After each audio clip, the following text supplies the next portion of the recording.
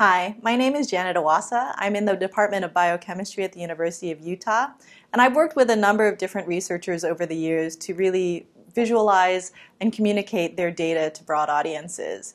So today, this is going to be the first in a three-part video series that will be taking you through visual communication in biology. In this video, and the last two videos will really focus on using animation tools to create molecular animations.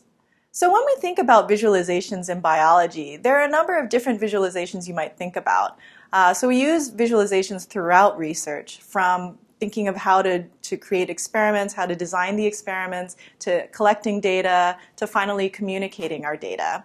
And I think about visualizations into falling into a few different categories.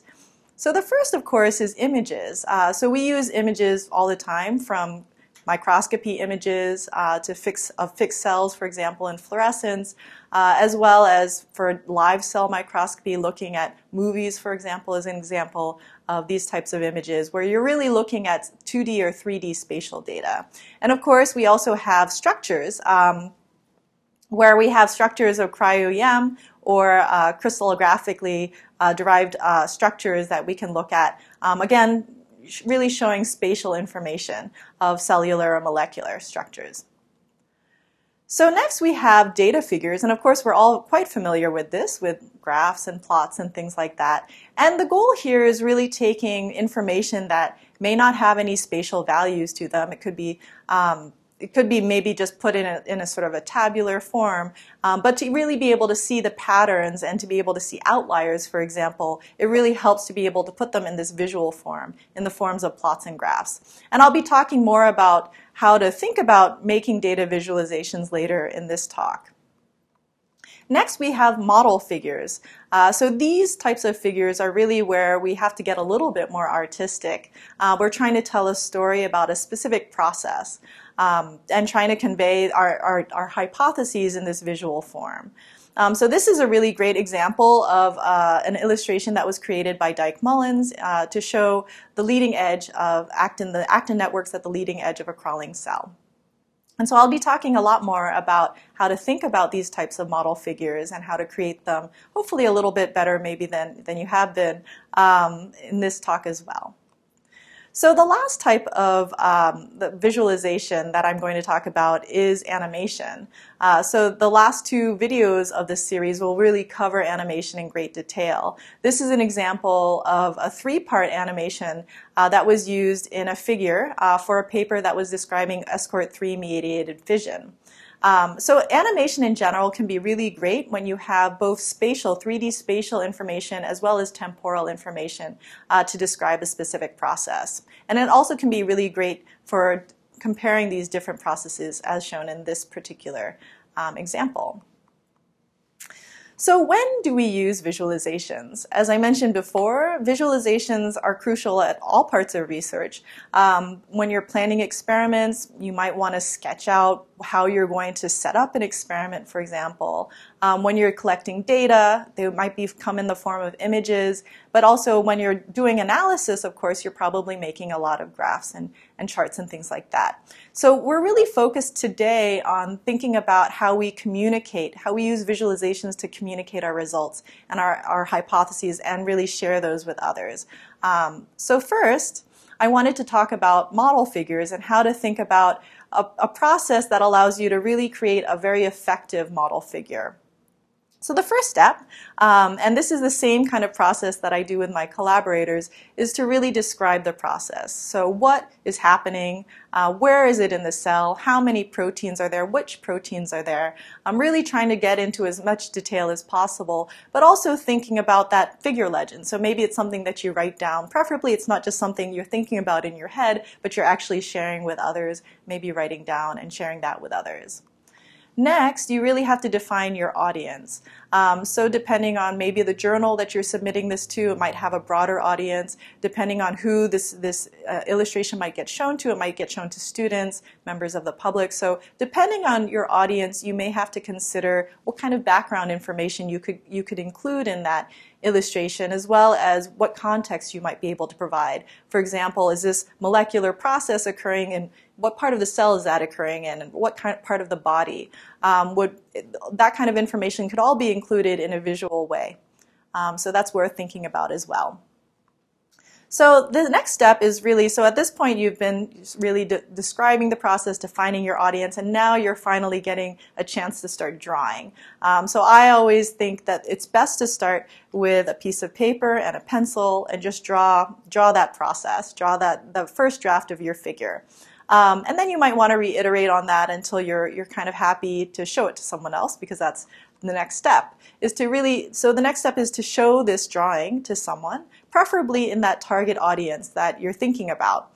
So not to someone just in your lab, not to another expert in the field, someone who really doesn't really know the process very well. And the idea is to give them this drawing and not to tell them what it is, not to give them any sort of, a legend or anything like that. So without any additional information, give them that figure and ask them to basically look at it and interpret it. So you want them to tell you what they think it is, and you want to note where they might be struggling with different parts of the drawing. Do they understand what this representation means? Do they understand what the arrows are pointing at and what that means? So you want them to kind of verbally talk you through what they think is happening, and then after that you want to tell them what you are trying to convey, and then ask them for recommendations on how you might improve your illustration to better convey those ideas. So next you refine your drawing. So you take your drawing and you take all of these recommendations, these different observations that you've made, and try to change your illustration so you can really streamline this process of someone who's not from your field, allowing them to really interpret it quickly. And then you reiterate. So you take your drawing, your revised drawing, and give it to another person in that target audience and ask them to, again, tell you what they think is happening. And ideally, you get to the point where you can really have a drawing that you can show someone outside of your field, and they understand without reading any legend, without you telling them anything. They can tell you what that figure is trying to show. And only after that is done do you take it into illustration software and create the final version. So I wanted to tell you about some general recommendations for when you're thinking about model figures. The first is not to recycle, to start from a blank slate. So I think it's very common in our field, in biology, to really borrow figures a lot. You see somebody else's figure, they use it in a talk, and maybe you just kind of redraw it, or maybe you just take it from them and reuse it. In general, I think this isn't a great idea. And this is because there are a lot of kind of problems with the original drawing, the original illustration that you can perpetuate when you do something like this. So for example, in this kind of set of images of HIV, which all look actually relatively similar, there's some problems. So for example, the envelope protein, the protein that's on the outside of the membrane, there are actually only considered to be 5 or 6 of them, maybe up to 10. And you can see that in a lot of electron micrographs of HIV.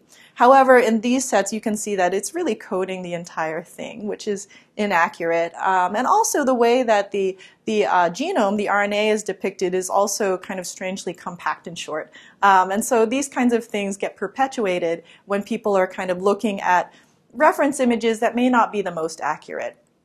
So in general, I think when you are using reference images, use your own data. Use images that you know to be accurate, and really rely on those to start creating your illustration. And another problem with recycling is that often when you recycle a figure, it's not going to tell your story as well as when you create one from scratch. So really, it's always a good idea to start from scratch whenever possible. All right, so another suggestion is to start drawing early and often. So what I've found working with a lot of collaborators is this process of taking an idea that may have been just bouncing around in your head for who knows how long, and then committing it to a piece of paper can be a really creative process, but it can also be a process that allows you to really criticize your own ideas in hopefully a very helpful way for your research. So in this example here, there's a series of illustrations where students were taught a particular subject. In this case, it was how cyanide kills you, and then asked to make a drawing that depicts this sort of the things that they learned to another student. So to be able to teach another student about this process. And so teachers evaluated these different drawings, and what they found was that it was really easy for the teachers to understand what the students did get, and didn't get from just glancing through these illustrations, and that could help them change the way that they teach. But for ourselves, it also, when we take an idea and we put it on a piece of paper, we commit it to this idea to a piece of paper, you really get to start understanding where there may be holes in your hypothesis. It may allow you to even design experiments that can really kind of better describe some of those problem areas. So again, it's a great idea to start drawing early and often. And so this project, if you're interested in learning about more, you can go to this website, Picturing to Learn. Another general recommendation is not to start with software. So I think it can be general inclination when you're trying to draw a figure to just go into PowerPoint and start, making something. It's not a great idea. For example, in PowerPoint, if you start there, chances are very good all your proteins will look like ovals and squares, and the arrows will all look exactly the same. And that can be problematic. So in general, no matter what you think your drawing skills are, I think it's a good idea to start with a piece of paper and a pencil. This allows you to really be more creative and allows you to be more expressive and tell those ideas in a way that I think just starting with software doesn't really enable you to do. So when you're starting with software, you're thinking more about what your limitations are with the software, what the software can let you do. And with a piece of paper and pencil, you're really free to do kind of whatever you want. And that's where you really want to start. So really try to start with a piece of paper and a pencil whenever possible. So another general suggestion is to try to keep things simple. The point of the model figure is often to convey an idea as efficiently and as quickly as possible to broad audiences. So it might be compelling to do some things where it looks a little bit more 3D and add gradients and patterns, but this often makes things harder for people to actually read a figure quickly. So getting rid of those patterns, getting rid of those kinds of gradients really allows people to kind of visually understand an illustration much more quickly and efficiently than otherwise. And another problem with software in general is sometimes having these sorts of gradients and patterns can be a default.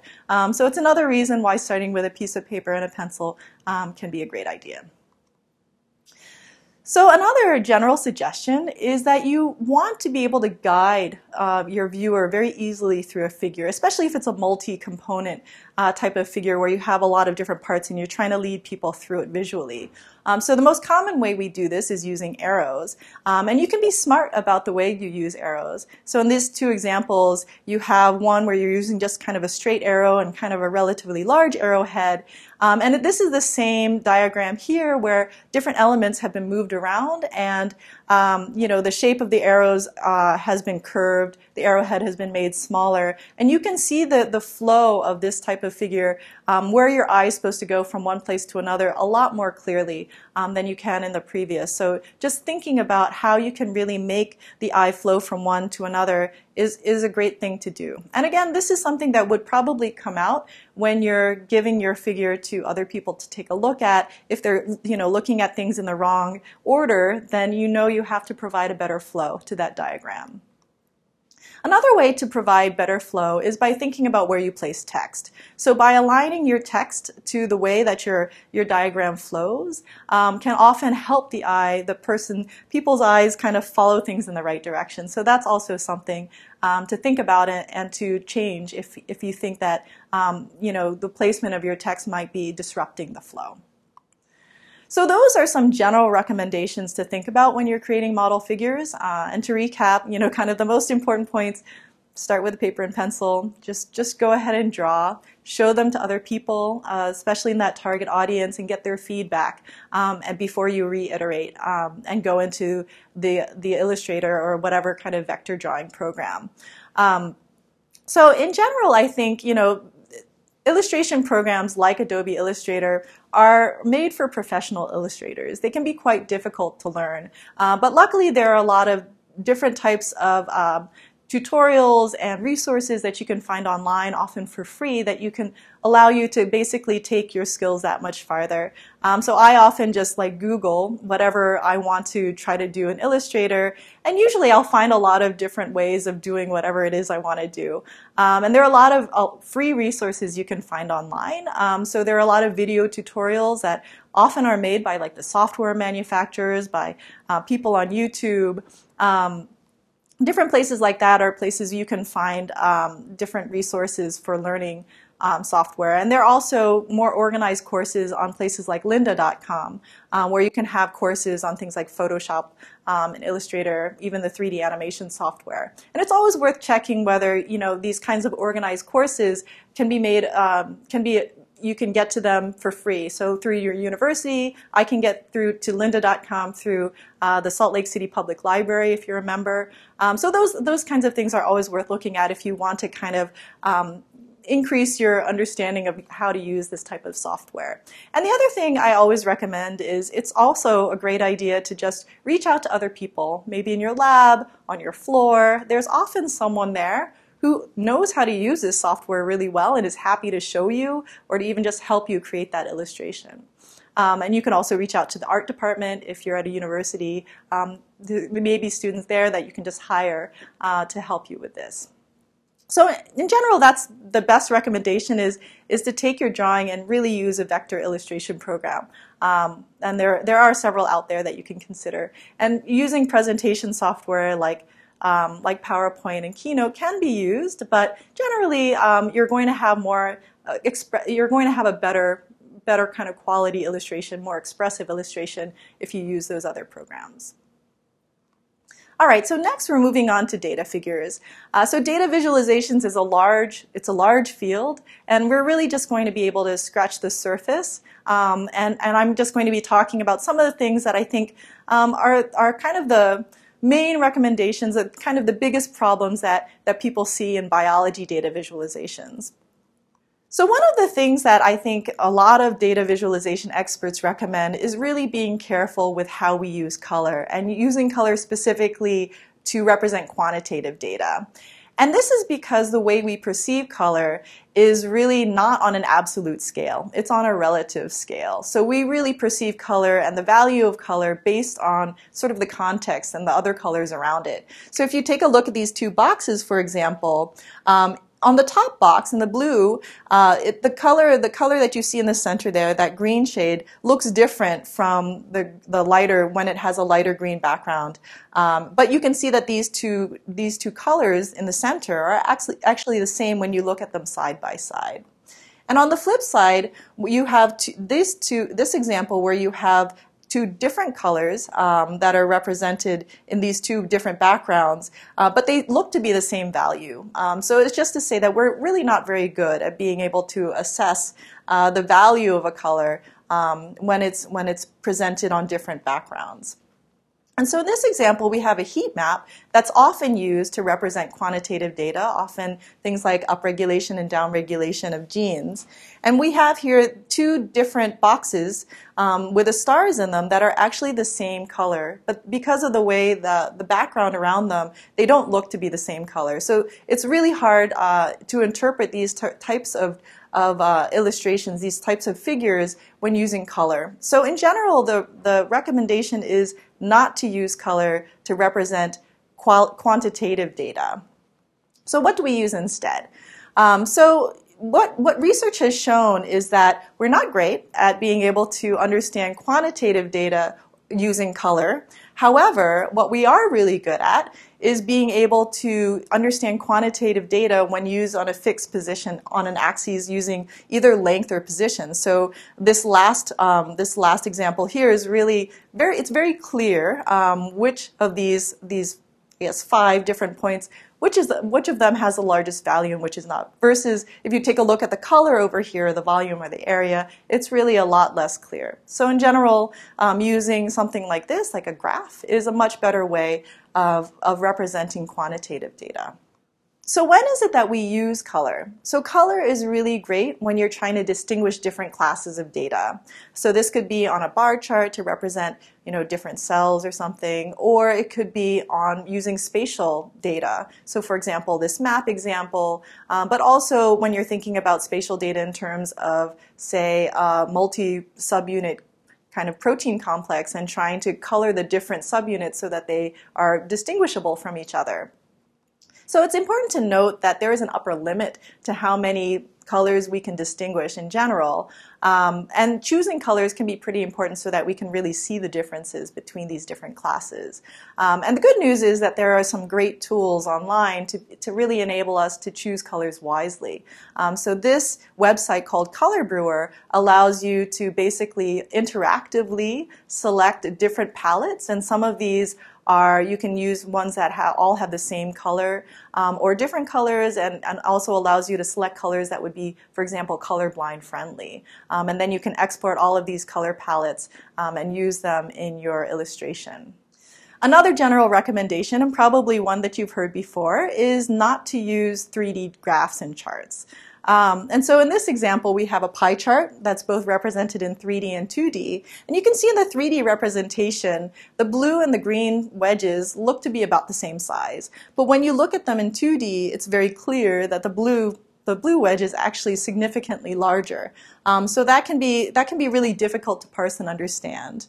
And the same with bar graphs. When you have 3D representations, it's not clear, for example, which part of this 3D bar you're supposed to be looking at to look at that measurement.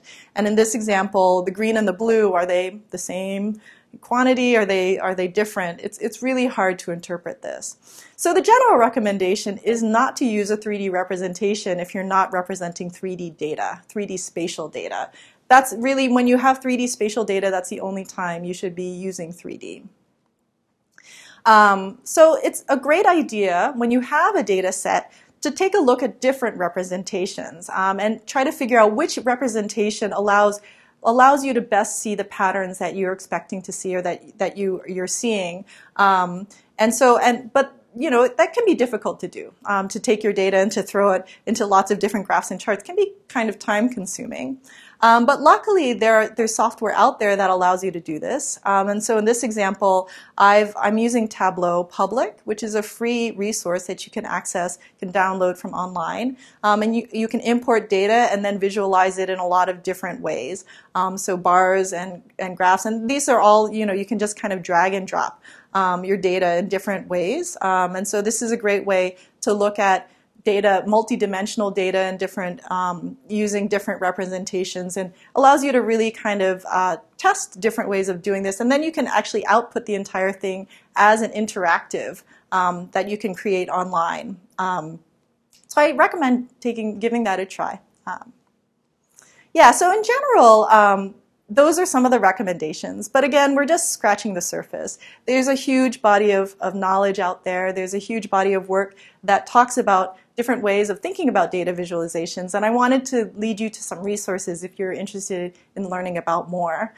So some of the figures I've shown you, actually a good number of them, come from the Points of View articles that were written by Bang Wang and colleagues that really describe lots of different ways of thinking about data visualizations. These were published in Nature Methods from 2011 to 2013, and there are about 40 of these articles. There are also, if you're interested in thinking about how to do statistics and visualizations of those, you should take a look at the Points of Significance articles, again in Nature Methods. And there are also a number of books that you can take a look at. So I have a small selection of books on my bookshelf that I found to be very useful. And so these are those. This is just, again, scratching the surface. There are a lot out there that you can take a look at and learn from. And finally, there are a couple of meetings that I've attended that I found to be quite useful when thinking about visualization. One is the Gordon Research Conference on Visualization in Science and Education, happens every other year, and also VISB, which also happens every year either in Europe or in the US. So if you're interested in learning, that kind of wraps up this particular video, but if you're interested in learning more about animation, I suggest that you watch the next two in the series that will really focus on that. Thank you.